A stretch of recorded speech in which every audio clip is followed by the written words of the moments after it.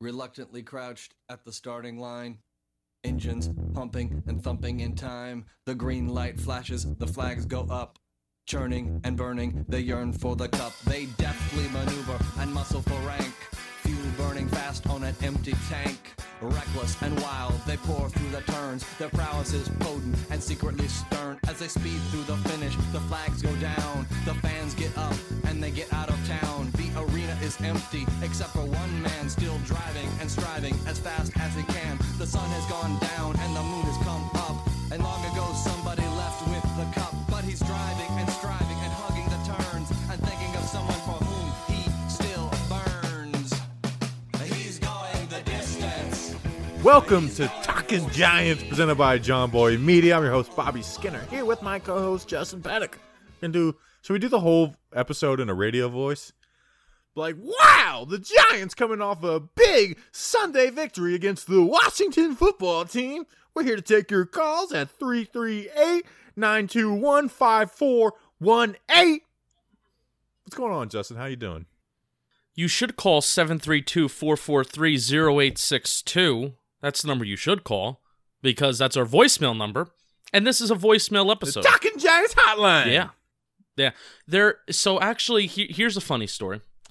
When I have the Google Voice tab opened on my phone, because that's what we use that number for. It's not an actual cell phone. It's not, you can text it, but no. Yeah, someone texted it the wrong number, and I saw it like 2 days later. So I tried to get them to respond, and I said, sorry, just saw this, and they didn't respond. Yeah, so you can do things, but chances are we're not going to respond. So when I have the tab open, and people call to, when people call to leave a voicemail, it rings. And I could answer it if I want, but I don't, because I'm scared. Now people are going to start calling us during the mailbag episode. Thanks, Justin. Oh, crap. Thanks a whole lot. Crap. All right, so this is Talking Giants, and this episode was brought to you by one new member, Robert Browner. It sounds like a scene from Family Guy. I think it was like Robert Dozier. Robert Browner. Robert Brown-Nosed Browner. Bunch of different radio voices you're doing today. Robert Browner. Who is this clown? I'm going to start calling all our Patreons clowns. Well, here's my question. We said the name before the show in our preparation because it's like, oh, who are new Patreon members? We're going to say them. We're going to say that they sponsor the show. Robert Browner is, I'm not going to say he himself is subscribed twice, but somebody with the same name is subscribed twice under two different emails. Robert Browner. Robert Browner is using one email, another Robert Browner is using another email. Is this the same person? He needs to tell us, yeah, Robert Browner. Please message us on patreon.com/Talking Giants. For $2 a month, you can get access to seeing us record the shows as we record them, talk about the Giants as we actually talk about them live. You get access to content that's released a little early. I got started on Talking Analytics this week. I have an idea what it's going to be about. We could talk about that if we want. And shirts. You get access to monthly shirt raffles. Patreon.com/Talking Giants. $2 a month. It's an awesome way to support us. Also, Bobby, let's just get this out of the way because we've already screwed around a lot. We need more 5-star ratings on the Apple Podcast app. I know we've been plugging to Patreon, and people have been doing an awesome job, and we can't thank you enough for subscribing to the Patreon, but we do need more 5-star ratings on the Apple Podcast app. Giants are winning. We're doing fun things. We're going to go on a little bit of a winning streak. Let's get those 5-star ratings up. Let's get it to 300. We're almost there. Yeah, seriously, please do it. It takes no time. We don't ask for it at all. Just do it. And if you're in the Patreon, you can make me laugh like Chris Mickle did, because they're talking about like how can we beat the Eagles, and he said after we break Wentz's ankle, we will be fine. And I held in a lot of broken ankle jokes this week. I was trying to be classy, but it's kind of a little bit funny that we break every QB's ankles. There was a couple year stretch. And this is going back to mid-2000s, early 2010s. This may have to be a Bleeding Blue Giants history episode that Snacks and I do. But we were taking out NFC East quarterbacks. We took out Drew Bledsoe. Either he was benched or he was hurt, which actually led Tony Romo to come in for his first pseudo start. It wasn't his first official start. but he came in the middle of the game, and Parcells put him in the game on Sunday Night Football. I think he was benched. I think he was benched. My brain thinks he was hurt, and for this narrative, we're going to say that he's hurt. Tony Romo. I'm having a great hair show. Broke his collarbone. Michael Boldy brought him to the ground, and I think that was another Sunday night game. We take out Dak, and now we're taking out Washington quarterbacks. We actually took out Dwayne Haskins last year. No. Yeah, we took out a Washington quarterback. Yeah, but he wasn't that hurt. He was just being weak. He was being weak. It sucks that we can't trash Haskins anymore. I mean, that was so much fun to do.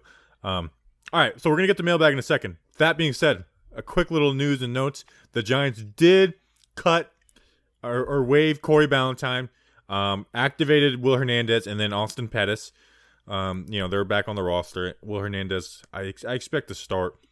But quick on Ballantyne. I know Ballantyne has sucked every time he's played. Like, playing as a nickel corner out of position last year, playing the cornerback too, not out of position, but I just feel like it was a little too early. And we knew that coming in. Like, we knew Corey Ballantyne wasn't going to be good. I think it was a little worse than kind of we expected. That being said, the 6th-round pick out of Washburn, and I think he's going to end up back on the practice squad, Justin. I see talent there. Like, I haven't totally given up on Ballantyne as an NFL player. I'm not saying he's going to be a starting corner in the NFL for 5 to 10 years, but I do think there's, like, Corey Ballantyne has the talent to be on the Giants roster going forward. So he's someone I really do hope they keep around on the practice squad. Yeah, I didn't have very high hopes for him. The talent is there. The straight line speed, that's what you get enthusiastic about. The dude's athletic, and you were hoping some things followed through.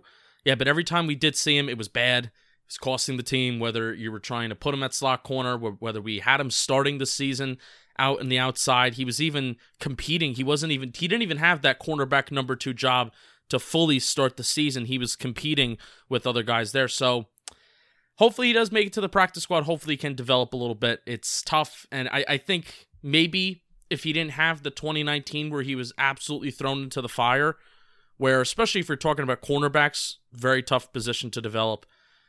It's tough to really build yourself up as a player while you're losing like that.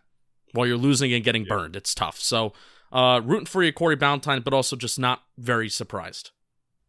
Yeah. This isn't like a Ryan Conley, like we gave up on talent like this. And also he probably will end up being on the practice squad. So, all right, let's take it away, Steve. Mail time. The mail's here. Come on. Bye, guys. Here's the mail. It never fails. It makes me want to wag my tail. When it comes, I want to wail.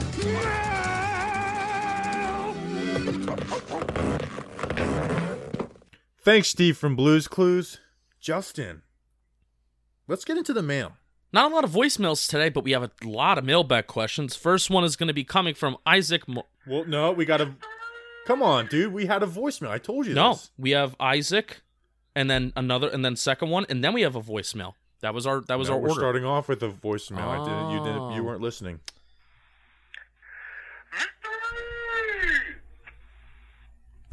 Let me play that one more time. Sure. 4-second voicemail, just saying victory. I love that. I love it. I love that. Now that I screwed that up.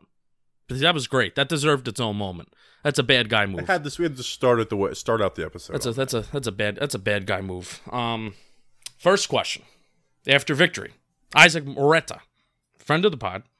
How do you guys feel about Wayne Gallman the past couple weeks? Is it more the O-line play, or might he actually be turning a corner? Bobby, I will send it to you first since I actually want to look up some numbers on this.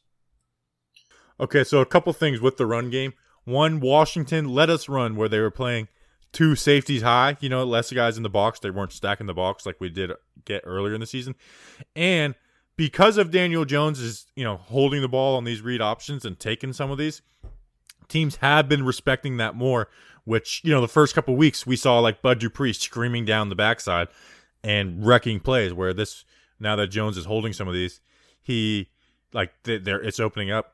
Plus the offensive line has been blocking better. Cam Fleming really does struggle in the run block. And I think it's time to play Parrott, but we'll save that for later in the show. That being said, Gallman, he's making tackles. Like, he's hitting the hole. He's bouncing stuff out. Like, I know I'm not a Gallmanite yet because Alfred Morris did have such a good game and had some big plays, like, 2 20-yard runs I think he had. But I will say I am impressed with Wayne Gallman. I don't know if it's like him hitting a new stride or figuring stuff out, but in this role he has been good. The issue, Justin, is I always felt like he wasn't good as the backup to Saquon, because I feel like Gallman needs more than a couple carries a game. And I was like, that's what everyone said. I was like, well, he's never going to get that with Saquon. But in this role with Saquon gone, yeah, I feel like he's kind of finding himself a nice little role. Yeah, I'll tell you what. I'm looking on some Football Outsiders data, and Giants are still last in adjusted line yards, which is disappointing. But I mean, they had such a putrid start to the season that still doesn't surprise me that they're last. They're not last by a huge margin, but Alfred Morris and Wayne Gallman, in terms of their yards above average, think about WAR in baseball, which is wins above average, right? It's basically measuring how is a player's performance stacking up compared to the average player in the National Football League. And Wayne Gallman, out of 222 yards that he has on the year, hopefully this updated to week 9 after week 9 slate of games, 222 yards on the year, 55 yards above average. So based off of their calculations of running backs and yards above average, 55. And Alfred Morris, out of 95 yards that he has, 21 yards above average. So that's good.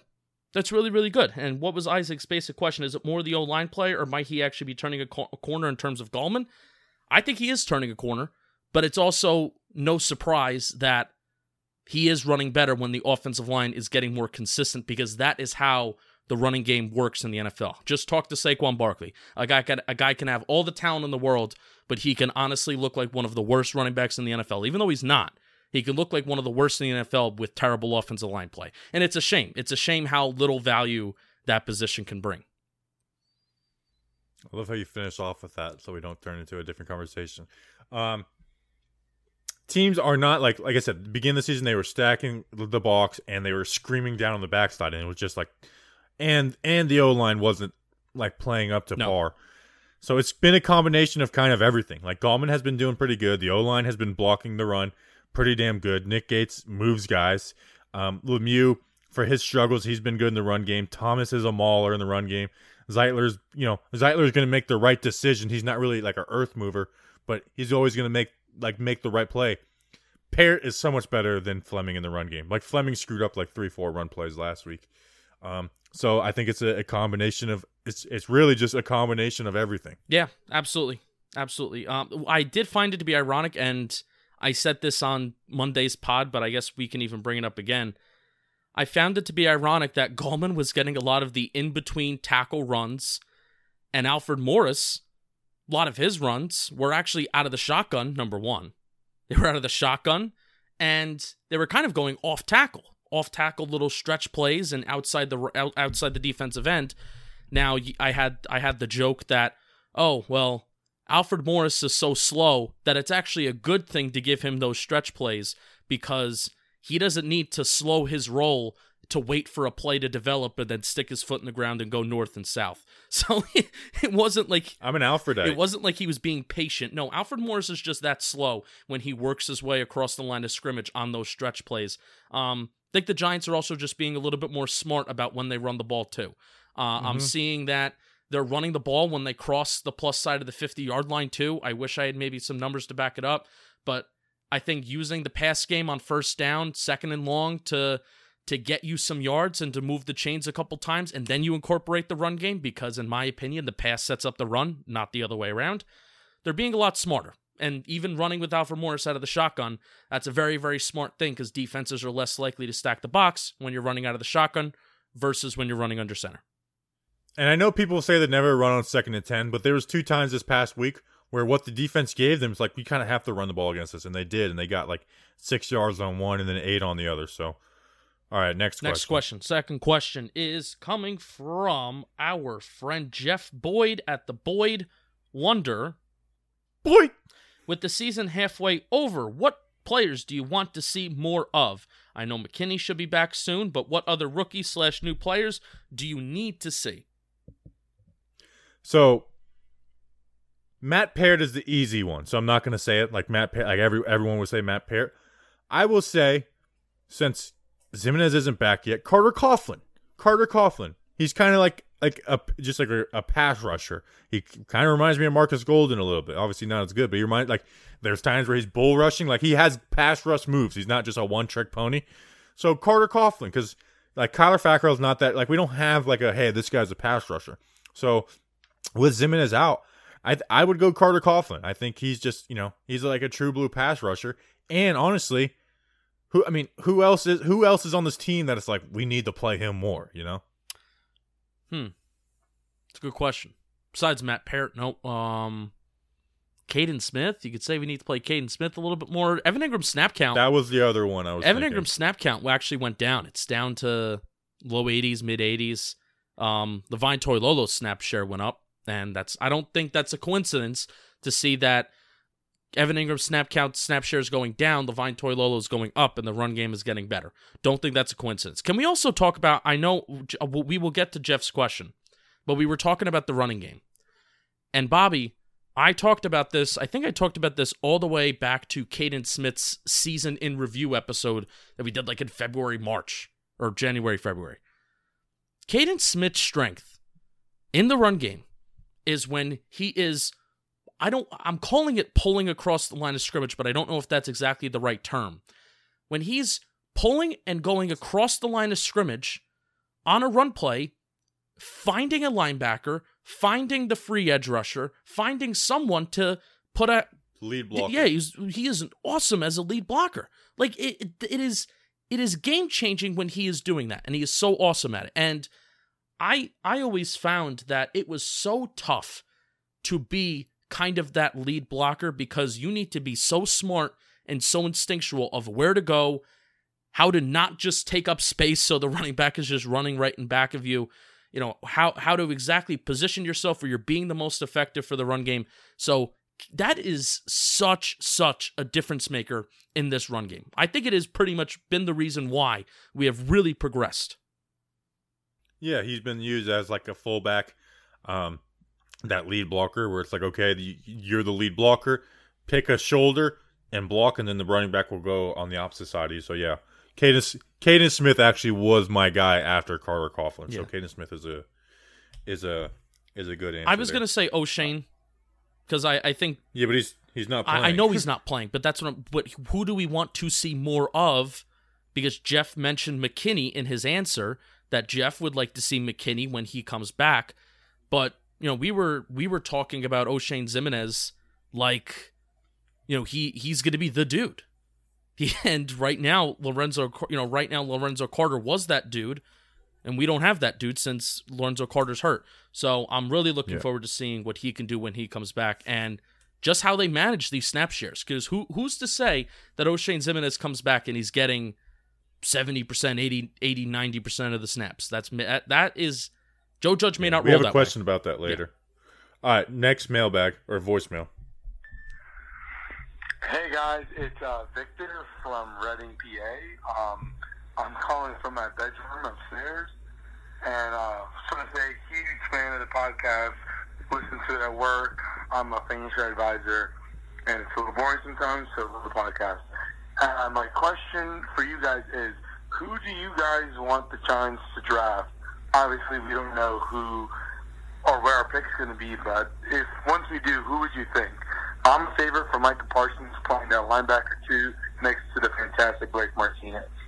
Let me know what you guys think. See ya. Okay, so he asked who you would draft. We'll leave quarterback out of it for now, unless you want to say quarterback. No. I'm still on the Ja'Marr Chase train. I really am. Like, I think he's a difference-making wide receiver for whoever the quarterback is, for any quarterback ever in the NFL.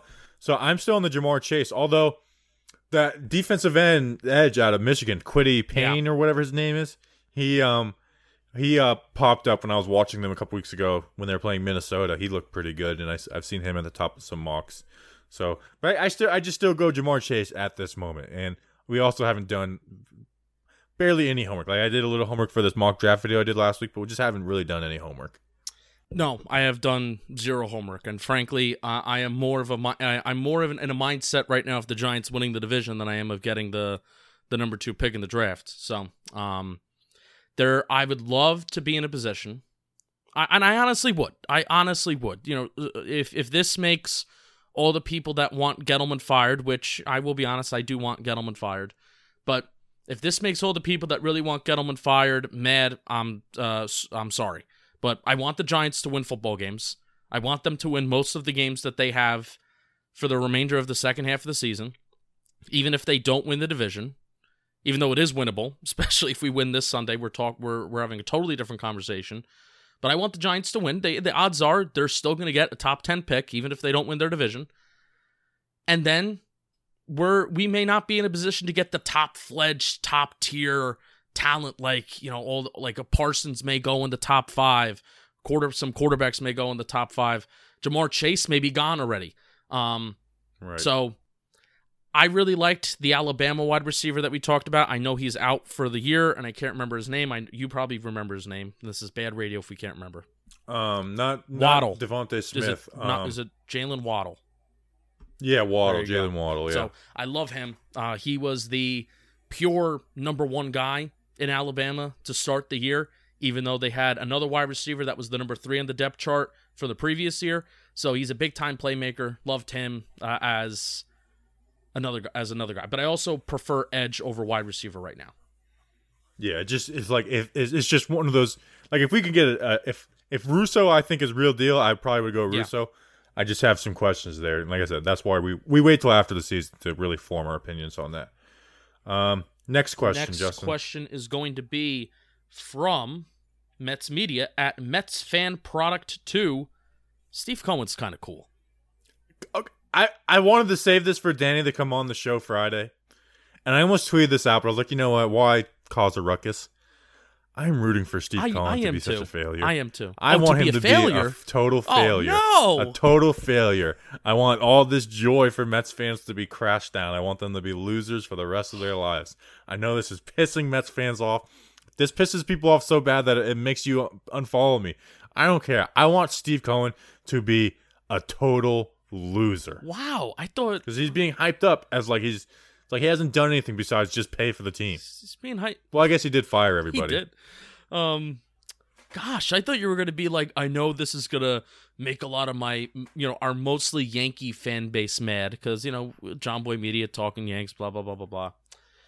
I thought you were going to say, I'm really hoping for the Mets to be successful. And I was going to be like, yes, me too. No, you just went the other way. I love seeing them lose. Oh, man. Oh, big brother. I don't care. I love seeing them lose. I have Mets fans in my family, so it's like my family is like half Yankees. Not my immediate family is like my brothers and it's actually the one team that my whole family agrees on with the Yankees. But like my uncles my uncles that were my dad and my other, like the cool uncles kind of picked on, are Mets fans. So, I mean, it's just so much fun trashing them. Wow. What a turn. I'm rooting for him. So, good bounce we have on the show. What do the Giants have to do in the next 7 games for Mara to bring back Gettleman? Also, a completely different question, but should the Giants claim Takk McKinley from waivers? I'll let you tackle the second part of the question first. McKinley? I didn't look at him a ton. Yeah, why not? With those things, I'm not going to do a ton of research unless we get him. But yeah, with McKinley, I'm at a why not phase. We're third on the priority list, I think, so. Yeah, if he doesn't work out, you move on. Like, there's no risk to it, really. Sheard and Trent Harris haven't been playing too bad, so that's also. I just haven't noticed them. Right. Trent Harris made some good plays against Tampa. That's when I noticed him. But first part of the question: what do the Giants have to do in the next 7 games for Mara to bring back Gettleman? Jones would have to light it up, not just be like good. Jones would have to light it up, and they'd have to win the majority of the games. Yeah. I mean, at the end of the day, like I said, I'm really not a Gettleman hater like a lot of people. I was fine with him bringing back. I've explained this a million times, but I was like, either keep both Gettleman and Shermer or fire both. I think he's a pretty good evaluator of talent. Thomas is seeming to come around. Parrott has looked good. I mean, Lemieux for a 5th rounder looks pretty good. We'll see. And this last offseason was his best. Like Martinez, Bradbury, bringing in like those guys have been awesome. So it's kind of, I do see the point of view. It's like, well, if we brought him back and all this most recent moves were really good, why wouldn't you give him the chance? And I actually am starting to see that point of view, but I do think it's kind of like we're 2-7 for the 3rd year in a row under him. So I know you don't judge things just basically off pure wins and losses, but it'd have to be Jones lighting it up and us winning games is basically what I'm saying. Yeah, it took him 3 years to put together a solid offseason of moves. That's the only thing. You could look at some players here and there and some draft picks that he made here and there.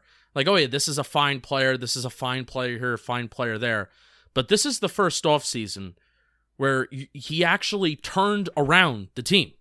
And players are like, oh, Martinez is actually making a difference. Bradbury is like substantially making a difference. Darnay Holmes being on the field makes a huge difference on this football team. Andrew Thomas has made a difference the last couple games. So this is the first offseason where you're really seeing it come to fruition, and it's a shame that it took 3 years.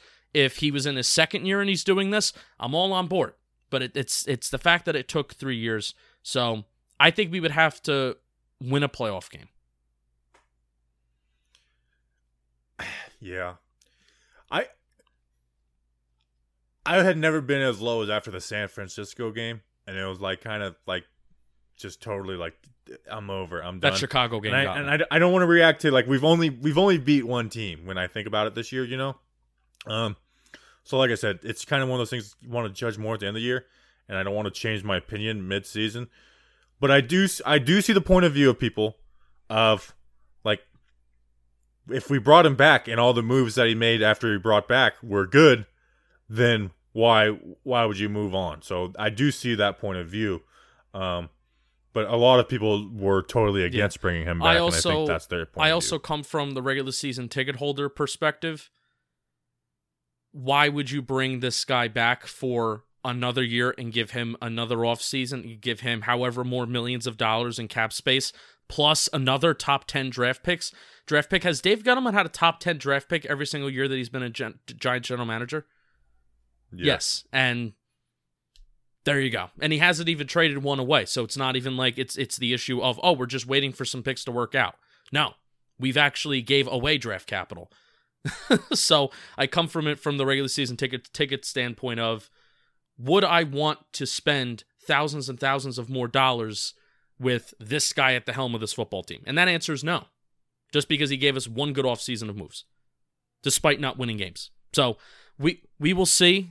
This is where I'm at. We will talk about it pretty much after this weekend. I am in full on.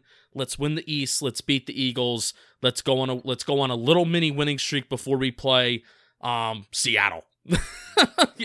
Let's feel good about the team for now, and then we'll continue to evaluate as time goes on. So, but that's a good question. Yeah, I think if Jones lights it up in the second half of the season, and I think that changes. I think that would be the biggest thing that I think that was the only thing that would change where they're at. Like if they had made their decision that they're going to move on after the season, if that's the only thing I could see changing it is if Daniel Jones just lights it up in these last 7 games. All right. Next question is going to come from Bleeding Blue, Giants History Podcast at bleeding_blue. I wonder who asked this question. I have no clue. Where are you guys currently at in terms of the Leonard Williams versus Dalvin Tomlinson debate? Which one do you extend? Do you find a way to extend both? All right. Since you asked this question, I'll let you go. I didn't ask this question. I have no idea who asked this question. All right, go for it, Bleeding Blue. All right, well, it's not a surprise. I'm on the Leonard Williams train, not trade. Ooh, too soon. I'm on the Leonard Williams train. 5 sacks. He's 3rd in the National Football League amongst interior defensive linemen in sacks. That's very, very good. He is one of the most double-teamed interior defensive linemen in the National Football League, but he also has an above-average win rate. And also, he is an above-average run defender as well, run stopper. He is not as good as Dalvin Tomlinson. And so now I'll get to Dalvin Tomlinson. Dalvin Tomlinson, below average pass rusher, very above average, borderline elite run defender. It's honestly just a matter of which do you prefer and which do you prioritize. Are you going to prioritize the guy that's going to get to the quarterback? And guess what, Bobby? We can no longer say that Leonard Williams is Mr. Almost and that, he almost gets to the quarterback, but he still creates Sacks pressure. are random. Hey, I'm spinning it from my narrative. I'm spinning it from my point of view. Sacks are not random. They are predicted on how much pressure you put on the quarterback. And I will pull up Leonard Williams' Pro Football Reference page, but honestly, it's just a preference of what do you put more of a priority on? Do you put more of a priority on pass rush, or do you put more of a priority on stopping the run? And if you put the priority on the pass rush in a passing league, which I hope that most people would, then Leonard Williams needs to be your guy. And no matter how much it takes to extend him, you need to extend him because he is on pace to be a 10-sack guy. And you don't just let a 10-sack guy walk away from your football team. He's on pace for 9 sacks. Again, spinning it for the narrative here. I know. I'm just giving you a hard time. If the difference of contracts is $5 million, I'm going Dalvin. But I honestly think there's a good chance they bring back both. But if the difference is $5 million, I'm going Dalvin. I think it's. I'll just keep it as simple as that. I need to pull up their advanced QB numbers, so I want to. Dalvin is probably the leader in the league of batted passes this year. How about that? It is valuable. It is valuable. He's been doing a good job. When you don't get home, you're supposed to put your hands up. Dalvin has 6 QB hits this year, 1.5 sacks. The pressures for Dalvin are 7 pressures. Leonard Williams has 15 pressures, so that's more than double. 5 sacks, as I said. Dalvin has 1.5 and 7 QB hits versus 5. So he is basically doubling the production of Dalvin Tomlinson when it comes to the pass rushing department. Yeah. Leonard Williams has been really good this year. Credit for me for calling that. All right. All right, next one. Next question. We have Freddie Goodall. There you are. Freddie Goodall at Freddie Goodall. Who would you rather see get the majority of snaps between Pettis, Mack, and Tate? I kind of want to see what Pettis is. I know Austin Mack just had a good game, but Pettis is the most, now that Golden Tate is, 30 years old, Pettis has the most pure talent out of all those guys. That doesn't mean it turns into anything, but I do want to see what Pettis is. We didn't bring him in here for nothing. So I will say Pettis, and then if it doesn't work out, you just fall back on Austin Mack on the outside. And I don't know what they're going to do, though, because I just feel like you got to kind of keep Shep in the slot. They have a mess on their hands with Golden Tate. Yeah. They've had a mess on their hands, I think, since last year, because they chose to sign 2 slot players. But I would keep Mack. I would keep the continuity. The Giants had their most explosive pass play of the entire season last week. And granted, they didn't have 3 explosive plays. They just had 1, and Daniel Jones only had 3 passing attempts that went for over 10 air yards last week. But I simply think that this offense is at its best when you have Austin Mack, who can be a big play potential, Darius Slayton, who is a big play potential, Sterling Shepard in the slot, Evan Ingram doing whatever he's doing.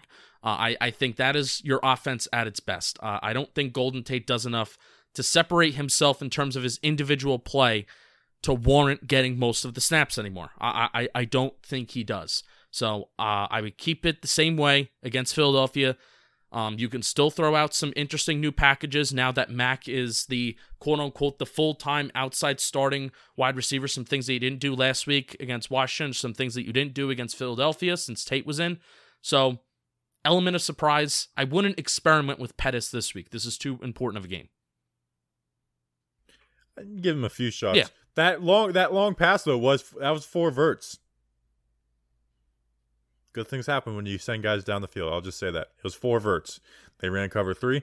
That means you got 1 less guy to cover. 50 yards. How about freaking that? How about that? You get Jamar Chase in that role, that's a touchdown. So, yeah, I'll just say Pettis for the fun There of you it. go. But my brain says Tate. I love when you say my brain, because I say it all the time. My brain, my heart, my soul, all 3 different things of how I talk about football. Paul Nunez at Paul Nunez. Nunez. What do you have to say about the Parrott versus Thomas at left tackle debate? I think it's pretty silly, and Thomas should be the left tackle the rest of the year. But a lot of fans disagree. Well, for the rest of the year, absolutely. We need to see what Parrott should play. I'll turn that question to this. Parrott, it's time to play him. He's better in the run game than Fleming. The worries that I had in the pass game for him haven't, he hasn't been playing full games, but he's been doing a good job of slowing that kind of stuff down on the outside. So Parrott should play, but I will say it has been very refreshing to see Thomas these last 2 games. If he can build on that, the Eagles game was very bad. It was on display for everyone to see on Thursday Night Football. If he can gave up 2 sacks in that game, 2 other, could have been sacks. If he can bounce back against this Eagles team, then I just feel like what he does the rest of the season, honestly, bad play here and there, it won't bother me a ton. Because, JPP, he shut him down. Chase Young, I actually think the Tampa game was better, but he shut down Chase Young. Chase Young had 1 pressure the entire game. And that's why I love them. It's because Chase Young's he's an awesome prospect, but he's raw. And, he just couldn't do anything against Thomas. He couldn't. So, I'm so happy to see what he is. I think he is the franchise left tackle going forward. And he mauls people in the run game. But I feel like if Parrott is good, that's such a good issue to have. Which side do we play which? Yeah. It was nice to see. Parrott is just so strong and raw too. He pancakes people. Parrott, I'm very excited to see Parrott, and I'm excited to see what Parrott is next year. Say what you want about Becton performing great, but this was a fear that I had going into the draft. Becton's size. Now, I don't know if any of his injuries are due to just him being massive and him just being huge and just being out there for so many snaps and the pace of the NFL. But this is, say what you want about Becton performing great and Thomas not performing great at the start of the season. Thomas has been out in the field and Thomas has grown. Yeah, that's true. I don't want to get into that, though. Becton has been a lot of fun to watch. Yeah. And Wills has been consistent all year. So I'm not even this isn't a victory lap by me, It will be a victory lap by me. How about that? Okay. Chris Mickle said, in the chat, he makes a great point. If Chase Young had a good game, it would have been insufferable. Oh my gosh, it would have been brutal. It would have been brutal.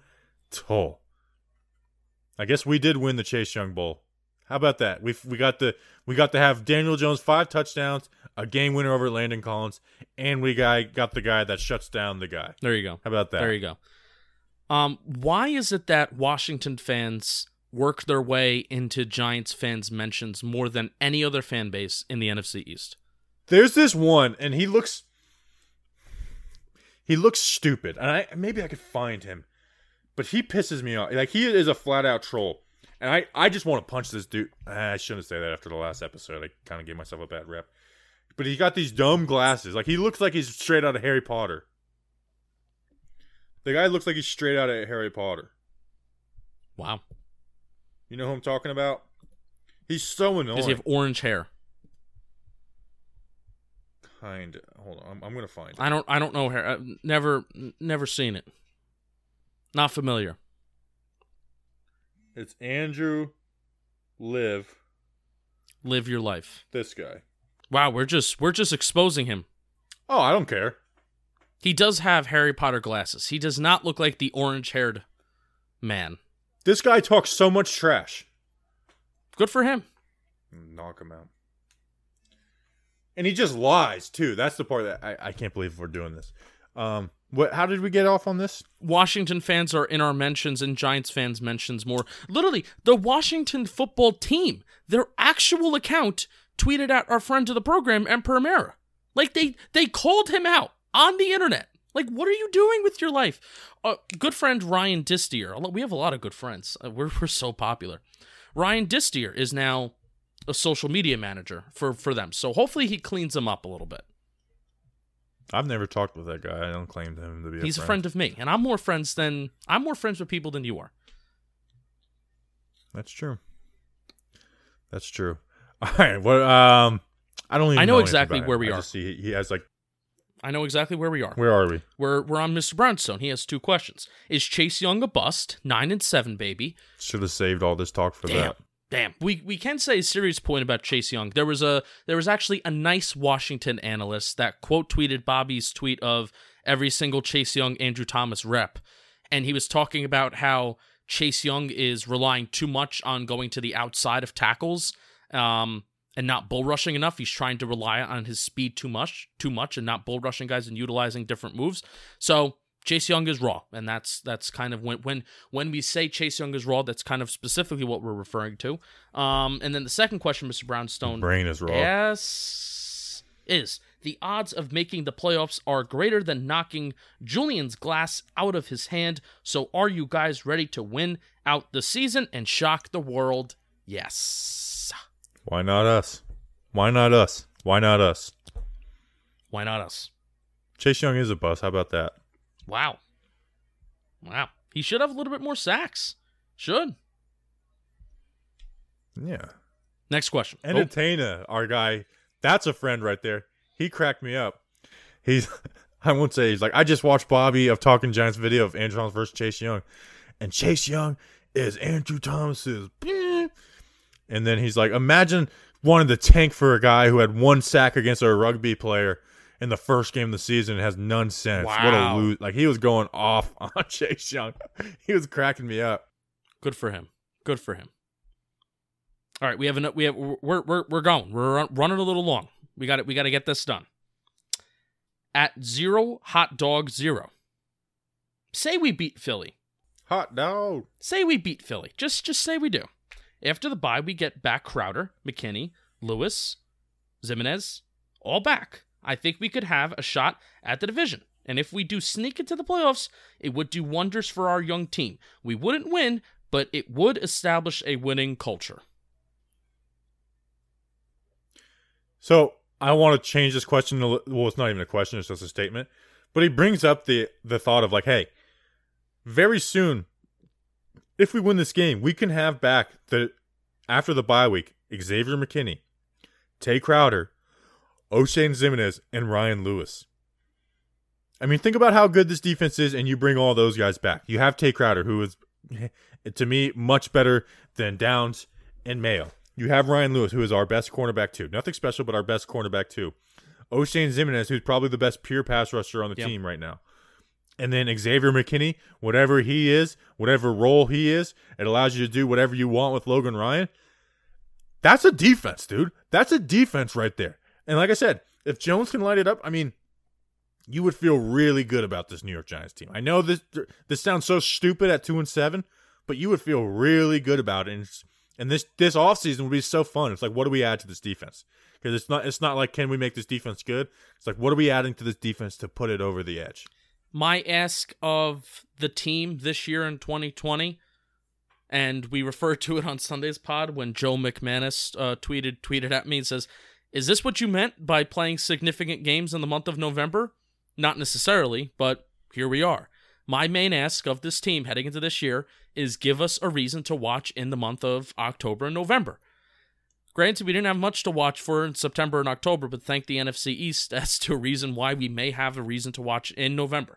And that is what we asked. And I think getting that valuable experience for Daniel Jones, and I even just think for Joe Judge, as a head coach and how he is going to lead this team, because coordinators are going to come and go. Coordinators are going to come and go. There's a chance Jason Garrett, hope you get hired by the Jets, buddy. Patrick Graham, he may be gone within the next few years because of how impressive he is. So guys are going to come and go. But how can Joe Judge be a leader of men, and how can he lead a team in the months of November, December when they're playing important games? That's kind of like what we want, and that experience is totally invaluable. So I agree, Hot Dog. I agree with your statement. It could be huge for this team. Could be huge for this team. All right. Next question. Enter name here. At Enter Name Here 33. Do you think Logan Ryan is in the team's long-term plans when Xavier McKinney gets healthy? Would you be down to sign him to a 3-year deal? Let's say $7 to $8 million per year. Yes. It would have to be, the third year couldn't be guaranteed because he will be 30 when the season's over.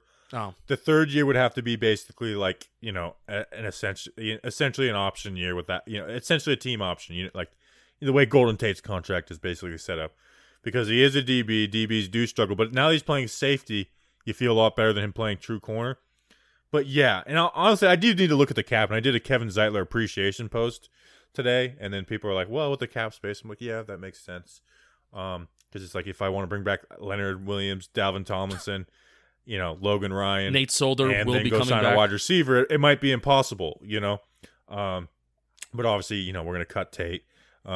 Might move on from. They'll figure out a way to do what they want. But yeah, I would not be opposed to bringing him back for that contract. Nate Solder will be coming back as well.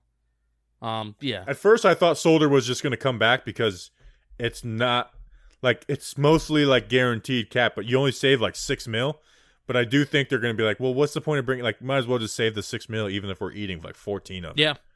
Yeah, because there's not an Olivier Vernon trade, a Beckham trade, or anything, or a Janoris Jenkins or DeAndre Baker, et cetera, et cetera. There's going to be none of that eating at the dead cap this offseason. So might as well make Nate Solder the big cap casualty, or they just could keep him as a swing tackle. Yeah. How about that? $20 million swing tackle. Yeah, baby, Joe Judge. Yeah, it's a. I love some people have been like, all right, we move Parrott to guard, Thomas to guard, Solder at tackle, and draft Penei Sewell. How about that? It's amazing how Logan Ryan's numbers look so much better now that he's playing safety as opposed to slot corner. His average depth of target is 6.5 yards, which is pretty cool. Quarterback rating that he's allowed is 75.2. Pretty cool stuff. He's made some good plays on the ball. He's perfect for Patrick Graham. How many pass deflections? He's perfect for Patrick How Graham. many pass deflections does he have? Pass deflections. He has 7 this year. Wow, that's impressive for a safety. Sheesh. It's a perfect player for Patrick Yeah. Graham. I love it. I would be totally I love down. Patrick Graham. Enter name here. We have Dennis Celery. It's not how you say his last name. Celery. Dennis Celery. Could be a fake name. What do you think? First of all, at Yappy Yappo 99. What do you think? What do you think of the new rule of getting 2 compensatory picks for developing minority head coaches as head coaches? And do you think Patrick Graham will get any type of consideration after the season so we can get the extra draft picks? I don't think that's the sole reason why you should develop minority coaches. Well, as a white guy, no. Obviously, want to tread a little lightly on this topic. I'd be interested to see what people think privately. Like I would like to hear what black people think privately of this, not publicly, where they feel like, everyone's looking to, woke them to death. But I would like to hear, because I feel like some people would feel like, hey, this is kind of a slap in the face, and like being like, and then if they're not successful, what I'm saying? Because most head coaches aren't successful and get fired in a couple years, being like, oh well, they just did it for the draft picks. I just feel like it's a slap in the face. A head coach, the NFL head coach should be the best person for the job. You shouldn't be doing it to get the 2 extra picks. So that's the way I view it. And then like I said, if they fail, you can see people throwing that back in their face. So I'm not the biggest fan of it. And then also, like, a big reason why that the NFL coaches are mostly white is, well, one, it's usually players who weren't like guys who weren't successful in college and wanted to go and coach. But 2, you see it's a lot of like the QB room, and the QB position is historically white, and that QB room where you move up, it's just what it is. Yeah. But there was a bunch of black coaches that were fired. I don't know. I'm not going to give a strong opinion on it. But part of me hates it because now we're going to lose Patrick Graham. You're being sarcastic with that, Bobby. I just Mr. Chicken in the chat, he says, I'm black and I hate it. Well, also here's the thing. I know. Hey, I have black friends. We just did well, this black guy hates it, so it. No, stop. Let me speak. Stop. People know that we're real and we're not afraid to just have the tough conversations and not say stupid. Like, people know we're not going to woke them to death. Is basically what I'm saying. So here's the thing. I don't like it, but also again, I'm not a part of that. I don't identify as any of the ethnicities or any of the ethnicities or races that would be impacted by this. I'm not. Mr. Brownstone, as AKA J-Rock, he needs to chime in. Yes, he does. But I'm not impacted in any way. But I just on the outsider's perspective, I don't like it. But also, there's a part of me that says I don't think an NFL franchise would mess around with getting compensatory picks at the end of the third round? I think it's third round compensatory picks. Yeah. I don't think they're messing around to hire a coach that they genuinely just may not believe in, just so they can get a pick at the end of the third round. No, I don't think they would either. This is a coach's league. They would either, this is a coaching league, and we are seeing more and more. Art Stapleton just put out a tweet tonight that said, no disrespect to any of the previous regimes that he's been covering. I think particularly you're talking about the Shermer and McAdoo regimes. But this coaching staff just has a different feel. The way that they publicly are talking about how they prepare for every little detail and every little thing is astonishing. So it is clear that this is a coaching league. And I don't think an NFL franchise is just going to hire a guy that they may or may not believe in just because they're going to get those 2 extra picks at the end of the third round. Don't think that's going to be the process. But at the same time, the optics of it doesn't look great. I will end it with that. Yeah, I mean, I just feel, and like I said, we're 2 white guys. I feel like I've grown up around a diverse community for the most of my life. But I feel like this would have, and Mr. Chicken said, I'm not going to use him as my only source, but I just feel like it'd be like offensive, like, oh, like you're, it's like, oh, you get a head coach and 2 picks, and I don't know, it's Eric also, Bieniemy is one that it's also a gets brought up a lot, but it's like, but with Bieniemy, like I see like the other side of that, it's like Matt Nagy was in the same situation, and he's a former quarterback. And, like, you know what? He hasn't been great in Chicago, even though he did win Coach of the Year the first year. And Bieniemy has never called plays, and he's, like, a former running back. You know what I'm saying? Like, and so I understand why Bieniemy is not, like, at the top of the list, because he's just not calling the plays in Kansas City. So, like, I think Bieniemy get a shot. He was on, like, my top 5 list for the Giants last year. But it's like, from the outside in, I don't know anything about Bieniemy, besides everyone says good things about him. But it's all, I don't know. It's probably a dumb conversation for us. No, but also, if anything, the thing that I don't like is, let's just say you have an African American coach that is successful. Well, then people may turn around and say, "Oh, it's just because you got those picks. Oh, it's just because you were the token recipient of this." I hate that. Like, it's also a problem not just of how people perceive it and how people feel about it, but it's also a problem of how people react to a person being successful or a person getting a job. It's like, get over it. You did not get the job. So there's also that element of too. But how do people, meaning white people, how do we react to it? And that's also an issue too. So yeah, I'm not going to kick and scream about it. No. I mean, no. If I was in charge of the NFL, it wouldn't be like on my list of things to do. I would also let people who are impacted by the issue most, let them decide what they want to do about it. There was a George Lopez episode about this where he was like got offered the job because they were trying to do more. Exactly. George Lopez. Everyone used to watch George Lopez late on Nick at Night. Love that show, and I know exactly the episode that you're talking about. All right, next question. Second to last question. F. Rona at NY Giants Talk 3. That's my favorite. That's my favorite Twitter name. If you're not gonna put like your face and your name on Twitter, F. Rona. I love it because I agree. Not Giants related, but what do you think of the job Matt Rule has done in Carolina? Was he amongst your top picks to be our head coach?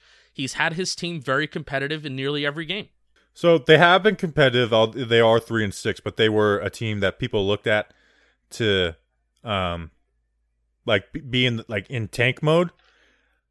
I will say I did have if you look at my coach want list, I did have Rule as number 2, but there was a part of me that quietly could not stand Matt Rule. His coach talk, I was like, that is not going to play with the NFL. It's just not.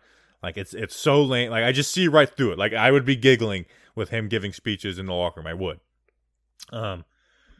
But they've been a competitive, and I think the biggest thing is Joe Brady being there. That was good. Joe Brady was a big reason why I wanted Wink Martindale, because there's supposedly like Wink was like if Wink got a head coaching job, Brady was going to be the guy to go with him. So I think Joe Brady might be honestly like the biggest thing on that. So if you look at my list, it was Wink Martindale and then Matt Rule. But I'll be honest, I just wasn't a big fan of Rule. Like I was willing to try something new, and that was the way I viewed this offseason. That's why I was cool with Rule. I made that rhyme. But I was not. A lot of people were banging on the tail for Rule. I was not at all. In fact, I was quietly scared that we were going to get him. Imagine Joe Brady and Patrick Graham. Ah, I know.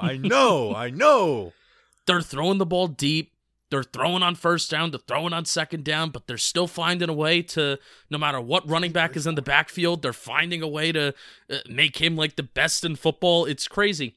And that roster is not as talented as the Giants roster. I think from top to bottom, it's not. Just from an outsider's perspective. Their defense is not good, and Rule is largely a defensive coach. They have better receivers. Yeah. Rule is... You could argue better quarterback right now with the way Bridgewater's been playing. Yeah, Rule is largely a defensive coach, and their defense has not performed well this year, but it's mainly just Joe Brady. The fact that Rule got Joe Brady to come to the NFL and, got him to move up with him, that's the main thing. So... yeah, I think Rule without Brady, like if Rule with Jason Garrett... I feel like is they're bad winless. Yes. So final question. This is from Chris in the Patreon chat, most likely. If you had to fight any current or former Giant inside a Little Caesars, who would it be, and why? For him, it's Matt Dodge. This Little Caesars thing is really coming back to bite me. And I actually posted a video of Bagel Boss because that's such a funny video. Like when you look back at Bagel Boss, and then I saw that he had a stroke and I felt bad. Can we make a shirt that says Bobby fought me in Little Caesars? That would be a funny shirt. I fought Bobby in Little Caesars. Maybe we should do a live show out of Little Caesars.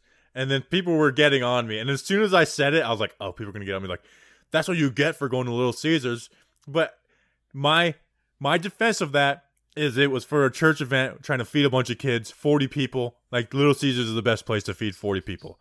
Sorry. I've never been to a Little Caesars. Never in my life. $5 hot and ready. It's perfect. It's perfect for a big group. But player I would fight in a Little Caesars. I'm trying to think. No former offensive lineman. No former defensive lineman. Maybe Landon Collins. Yeah. Landon just runs his mouth so much, and he's like and him like saying, "Oh, throw the ball near Gettleman and I'll, lay him out," and the yanking Caden Smith down.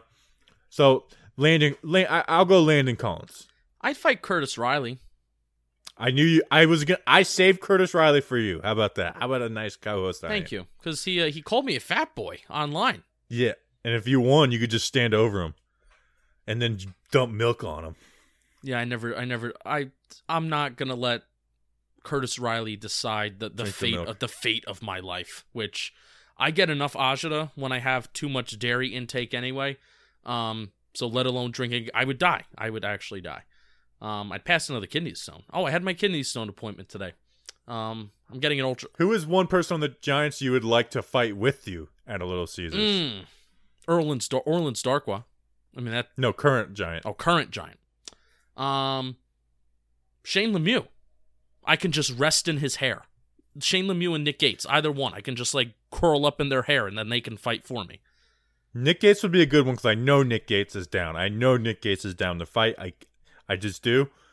But my answer, Jabril. I love Jabril Peppers. He's honestly those two players, and maybe it's just their personalities. Nick Gates and Jabril Peppers are like my favorite players on the Giants. I hate Jabril. I don't have like favorite players at this point of my life. Once Eli goes, I don't have a favorite player. But the guys I root for, I mean, Nick Gates and Jabril Peppers are probably my two favorite players on the team. If we extend Leonard Williams, I'm going to get a Leonard Williams jersey. He's another guy that I can just hide in his hair. I can never Leonard's not a fighter, though. I can never love Jabril because he destroyed St. Peter's Prep. I watched him in high school. The words that I yelled at him and the names that I called him and the things that I said that I was like, if I used to say in high school. I would like to fight Eli Apple. I used to say in high school, if I could put a helmet and pads on, I would run him the F over. I would say these things like I actually could. I just hated him so much. Yeah. I would like to fight Eli Apple. That'd be a fun one to fight. Yeah, Jabril would be fun, though. Jabril's a rapper. We should promote his music, and then he would be very much on and down to come on the show with us. Maybe. I don't think his music's very good, though. I mean, I've never even heard of it, so. There must be a reason why. Anybody else we want to fight or fight with us? I know people are bringing up Brandon Jacobs. I mean, that was one of the big reasons I had Brandon Jacobs in my crew for our quarantine crew. My quarantine crew was Jacob. We did 5, right, for our quarantine crew. Yes. Yeah, Jacobs, Shockey, and Plax. Those are some fighters. DeAndre Baker, who literally I had we don't talk about enough how I had DeAndre Baker in my quarantine crew before anything went down. And I was like, I just know I'd get along with him. And it turns out he's a violent criminal. And then Daniel Jones. I said Daniel Jones so I wouldn't be the whitest person in the group. Daniel Jones has been growing a little bit of a chin strap, and he's wearing the suit and tie. I mean, he's making me feel some type of way. He's a good-looking man. He's an underrated good-looking man. Yeah. Okay. He doesn't get enough credit. I actually, you know how I took a picture with him? I met him once because I was a member of the Marcus Golden family for one evening in the summer of 2019. I met him. I took a picture with him, and my friends from college, some girls who are friends, saw those pictures and were like, "Oh, who's your friend? He's very attractive." Should have said, I don't know. I don't even know. I told him it's the quarterback of the Giants franchise. That's what I said. It's my franchise quarterback. He's my friend. That's what I said. I like that. I met his mom. All right, I think I met his mom too. Mom, very, very intimidating woman. Blonde hair, tall, very intimidating woman. That's me, tall blonde hair. All right, that's an episode. We appreciate you guys. Please leave a rating and review if you have listened this far into the podcast. Would really appreciate that. We'll be back Friday with our Eagles preview. Gonna kill these Eagles. Gonna kill these freaking Eagles. We appreciate you guys. Until then, let's go Big Blue.